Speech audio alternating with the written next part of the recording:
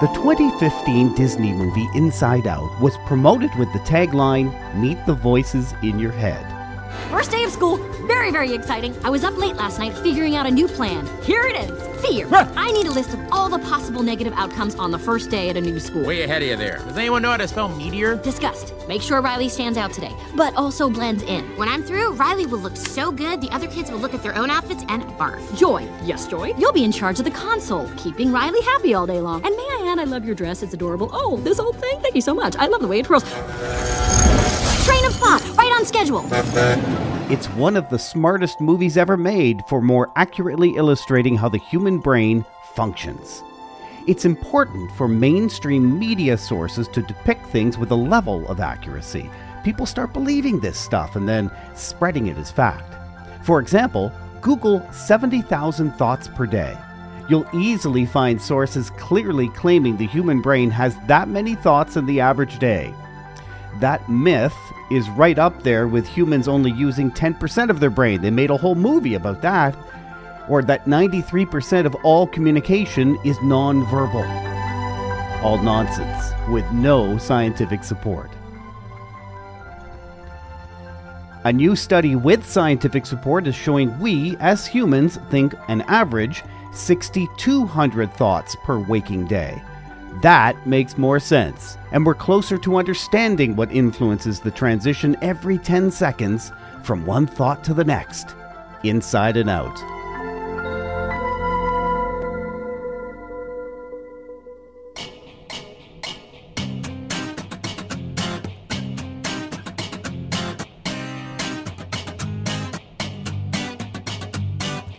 My name is Doug Downs. Music off the top, the theme from Inside Out, composed by Michael Giacchino.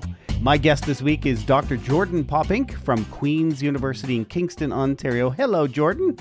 Hi. And you're actually joining us from Chicago today on parental leave. That's right. Yeah, we've had a new son, and life is all over the place right now. So for now, it's taken us to Illinois and then back to Queens after that. That's outstanding. Jordan, you are the Canada Research Chair in Cognitive Neuroscience at Queen's. You earned your PhD at the University of Toronto. You also have a Master of Arts from the U of T, University of Toronto, and a Bachelor of Science with Honours from Western University in my old hometown, London, Ontario.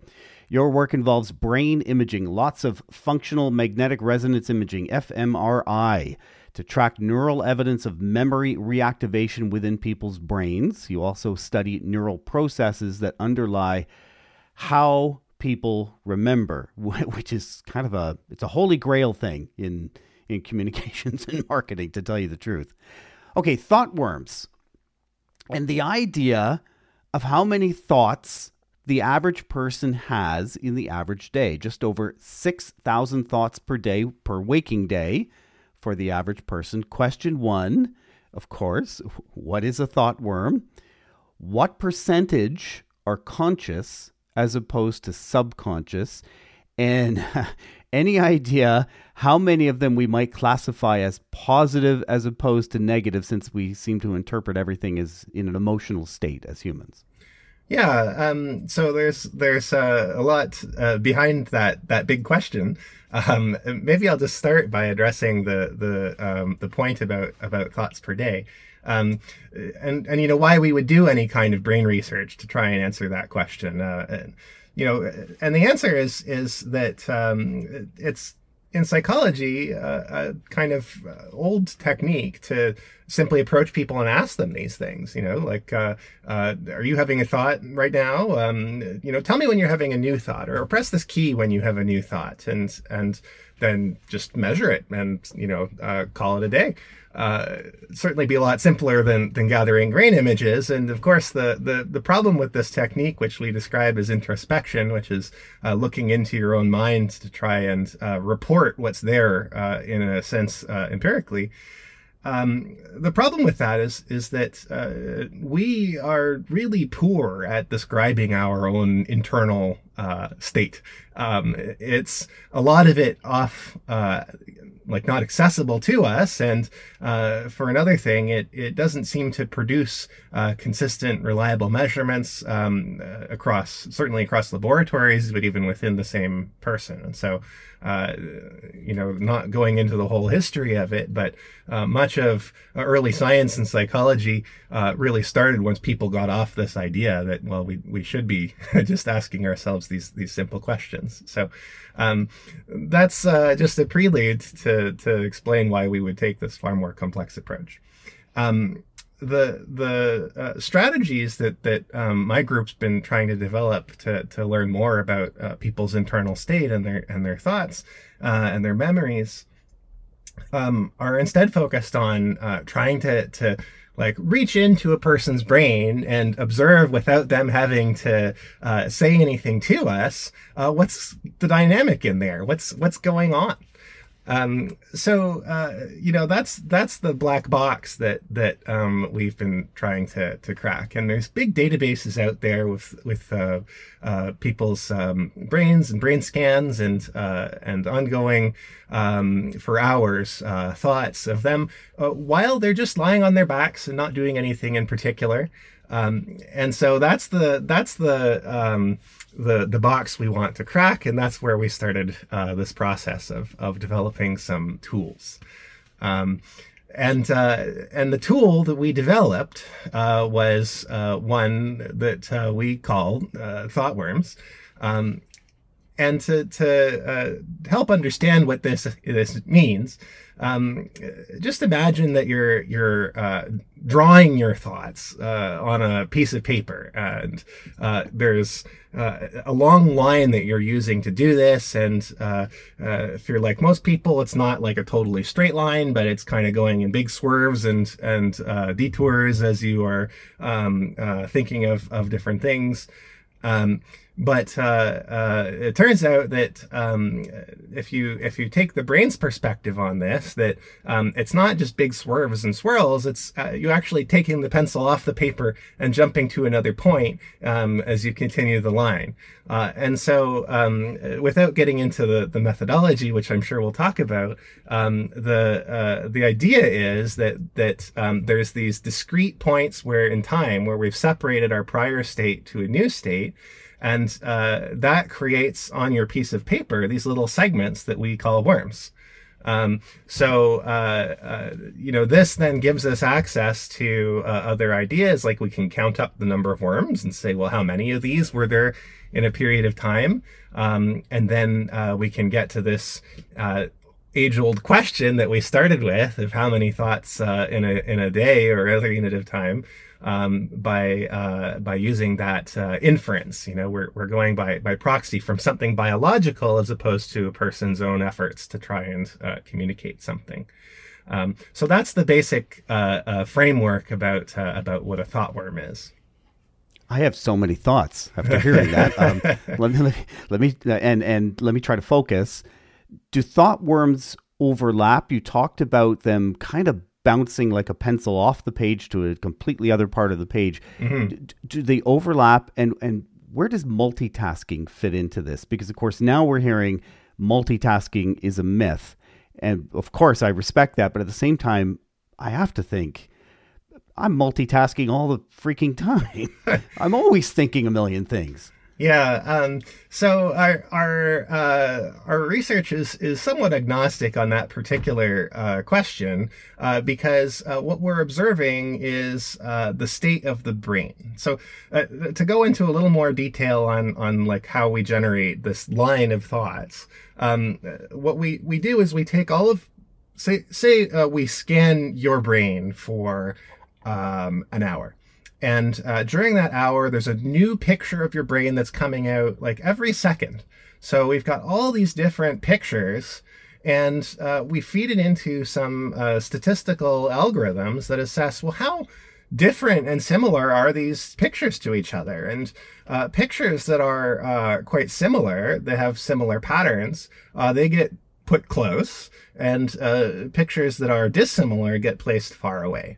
And so what falls out of this process is this diagram of the line, which just because of the nature of your mind drifting tends to be very similar at one moment in time to the next, but quite distant as time proceeds. And again, these jumps take place in the process.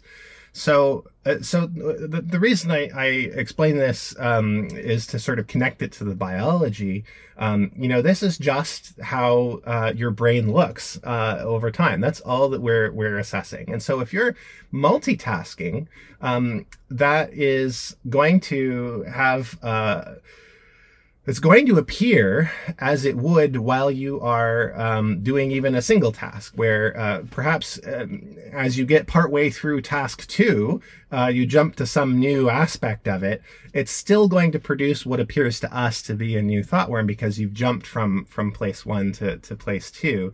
So I suppose any deviation in whichever task is going to lead to the biological appearance of a new thought worm. But it's certainly a very interesting question as to, whether does this mean, for instance, that while you're multitasking, you should expect a higher rate of these thought worm transitions. And is that why it's more cumbersome to try and load up more than one task at a time? There's a lot of interesting open questions like this now that we've developed this tool. That deserve more study for sure. And this study shows at least a better understanding of how our thoughts transform from one to another. So help me, how do I understand as a marketing and comms professional, again, I think it's kind of holy grail, how do I go from drinking a cup of coffee to thinking about something else in particular? And how do I influence that person? We're now at the stage in digital advertising where I can genuinely get someone in a moment in time. I know they're listening to music. I know they're working out. I might know they're at a coffee shop. We're at that stage. So how do I harness what they're doing and get them to think about my thing? How do I manipulate and influence them, Jordan? Well, it's funny. Whenever marketing comes up in cognitive neuroscience, I tend to tell my students, like the practitioners are miles ahead of this relative to where we are on the theory, because I think the practice has been very effective, and obviously there's a lot of minds working hard to try and understand that, likely more than there are in academia looking at the fundamentals. In our case, what we're able to do is capture this transition, and it's a metric. But it's not explanatory. We're in need of theory to try and explain when this flight takes place from the perch of one thought to the perch of another. But I think that probably at this point in time, the clearest answers to how to steer a mind into your particular topic is best answered by a marketing professional. Sure. Where there's a lot of experience in that. And I think heuristics play a big role there. The brain is basically a lazy thing that never stops working. And if I can put something in front of somebody, I might be able to capture their attention like that. 6,200 thoughts per day. That's one thought every 10 seconds, depending on your sleep pattern. How might that influence how I present, how I blog, how I podcast? How many thought worms is a listener experiencing during our 25 minute podcast episode? How does that influence how I present? Well, you know what? I think that the immediate take-home message from this line of work is to give credence to the point that any experienced presenter would give to their students, which is slow it down and be concise. If you're looking at a set of slides that are full of text and you're trying to convey something to people, then of course they're going to quickly become overwhelmed and detach from your slide. You're trying to get them to shoehorn too many ideas into one state. And if we know that there's not just a point of interest in our audience, but actually a biological limitation in the amount of maneuvering a person can do in their mind, then it really underscores the imperative of those two factors, conciseness and pace. So again, I think this would not come as a surprise to a marketing professional, but I do think that it converges in a nice way. It kind of helps us see the tie-in point between our biology and heuristics and practice that seem to be effective.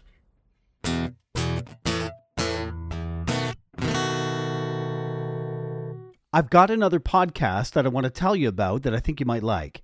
Every week, the global creative agency Grey brings you exactly what you need to know to sound smart when talking about social media on the podcast 5 Things This Week in Social.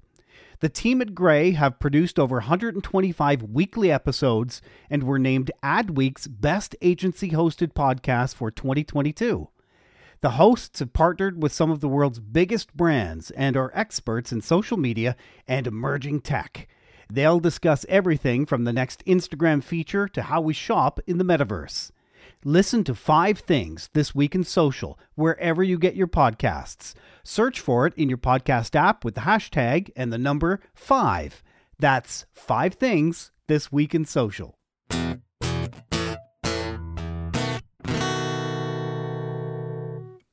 Can you, because I have you here, can you help me understand memory a little better? So I've always read the hippocampus is basically the governor of at least midterm memory. In other words, if the hippocampus decides to drop it, then the memory can be gone. It can be completely, that exists. That's the thing. You don't store everything. Does the hippocampus hold the classic 7 to 9 things? Does it hold only 3 or 4 things at a time, which I think is the more modern thinking? We're not marvels of conscious memory. And is memory stored in various parts of the brain? In other words, it's not just one part of my brain that holds a specific memory, but all over the place. How does, if you can, in a couple of minutes or less, if you can, explain to me how memory functions in the brain, because I think it's an important part of what we do as well. Sure. I mean, this is the topic of third-year college courses, so I won't give you a great appreciation of it in a few minutes. But I think that the key thing is to distinguish forms of memory, and we have the contents of our consciousness, what we're able to apprehend at this moment, and this is what you were referencing with respect to how many things can fit in there, and that's been as you mentioned, the subject of some evolution, and there's discussion about whether it's really 7 or 3 or whatever the number may be. And then there's our sort of memory of the world, and this is like knowing how to drive your car to work, and who the prime minister is, and things like this that are acquired over a long time. And then there's memories of what happened. If it's a thing that you can like put yourself in your shoes at a different time and place, sort of mental time travel, then it's like us seeing the world through our own eyes at another point in time. And that's the kind of memory that the hippocampus is really like involved with. And what the hippocampus is doing is creating a record of the contents of our consciousness. So it's like you take that experience that you had, and it's like you were, capturing it with a video camera, which, is a limited metaphor, but it's helpful in distinguishing it from the idea of ideas about the world. So that's the job that we think of the hippocampus doing, and it's the thing that we notice is problematic in people who've had damage to their hippocampus. And I mean, a big part of your research and your study is on neuroanatomy. Do we interpret memory differently? If you and I saw the same thing, heard the same thing, smelled the same thing, whatever, tasted the same thing, do we interpret that differently and therefore create sometimes entirely different memories? I think that the nature of your memory and my memory is really comes down to a function of our different conscious experiences. Again, it's really all filtered through your own lens, which is colored by, of course, your own extensive personal history with the world and with the things that we're experiencing. If we're tasting the same physical thing, stepping beyond the fact that, okay, we have different olfactory receptors and the physical sensations are actually going to be different to you and me. Let's make it simpler and say we're looking at the same painting. That's going to visually appear very similar in our two brains. But if it's a painting of say a banana, whether you've had bananas in your life or not is going to really color your impressions and reaction to that stimulus.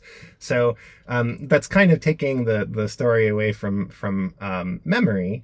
But I think where it comes to neuroanatomy and what you're getting at is that there's also these dimensions beyond our experience of how does the architecture differ from one person to another, independent of our different experiences. One of the big research questions in my lab is when you take people with different hippocampi, and morphologically they can appear very different, does this reflect a different kind of mode of operation? Does person one, who has a small hippocampal head and a big hippocampal posterior, do their memories tend to focus more on the details of their experiences and the visual percepts, whereas a person who's got the different opposite kind of hippocampus with a big head, maybe they're more focused on the big ideas and they're synthesizing things, but maybe overlooking some of the persnickety details. So whether those are different types of people is an interesting question to us, and it's also taken us down the road of trying to understand other potential differences among people that could evolve out of their different neural architectures. So one of those questions, of course, concerns thought worms. Can we explain different rates of thoughts in different people as a function of something in their brains? And perhaps the hippocampus is a contributor to that. This is actually how we got into thought worms, because we thought, well, if you're a kind of person who has a powerful memory system, perhaps it's snagging all kinds of things in your environment and sending you back into your memories, and therefore that's holding you in place for a while and not letting your thoughts drift off. You're kind of stuck in a like black hole of a particular memory. That particular thesis is one we're still exploring, but the notion that we could differ in these ways, I think is a really interesting one to examine, and in particular in the sense that it sort of commingles with our development as individuals, that our experiences might reflect some affordances of our brains. And to give you an example, like imagine that you're someone who has a really acute sense of smell. Maybe for you, it's more practical to remember things about the world and to distinguish people and things in terms of how they smell, and for somebody else who doesn't have much of a sense of smell. And so you end up going very different ways. It's not necessarily that you are that way because your brain looks like this, but you got to that place because of your brain starting out a little differently. So it's a nuance that sort of inserts development into the end point of what we see in the scanner, but is one that I think is very interesting. I love this episode. I really appreciate your time and next steps in your work. It's always about doing additional research. There's always next steps. Tell me about what you're focused on and the applications for funding, because inevitably you have to create applications that express points of this is how this kind of research can help society and can help the scientific community as well. Tell me about where you're at with that. Sure. Well, one branch of the individual difference work that I described is trying to understand differences in eyewitnesses. Perhaps, one person who saw a crime or an event can be counted on to deliver a certain kind of information better from their memories than somebody who has a different sort of brain. So we're looking at differences between people and assessing the quality of different aspects of their memory as a function of those neural differences. And that's already funded work. That's through SSHRC. Another set of questions, of course, concerns these thought worms, which is a focus for us in the near future. And there too, the sorts of questions you highlighted about multitasking, for instance, are interesting ones. The nature of how thoughts turn over in your sleep is an interesting one to us. It gives us access to dynamics that really can take us in a lot of different directions. So trying to identify the sort of sources of low-hanging fruit, places we can peer into in the immediate term with our new tool, is something that we've been doing. And I say we've been doing and that we're focused on, and the reality of this comment is I've been on parental leave for some time now, and I'm not back until April. So there's a bit of a hiatus in there, but once my son is old enough to start toddling around, then it'll be back to some of these big research questions. Real quick, would your son, who's just a toddler, like from newborn, he's less than a year, right? Mm-hmm. Does he have 6,200 thoughts in a day? Like, how does that differ by age? It's a great question, and there are data sets available of participants that span the lifespan. And so that too is one of the questions that we've applied this tool towards, is to try and see, does an 80-year-old have a different pace of thinking than a 50, 30 or 2-year-old?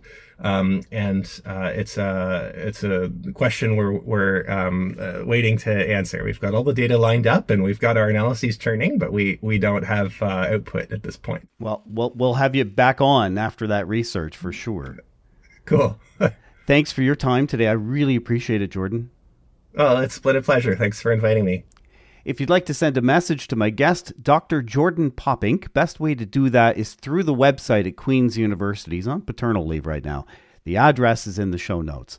We're working on a Halloween episode and hope that you might be able to help us out. Would you be willing to share in a very short voice message your scariest PR or marketing moment? Maybe it happened to you. Maybe it happened to someone else. It could be about that scary boss or that time you hit reply all and oh no.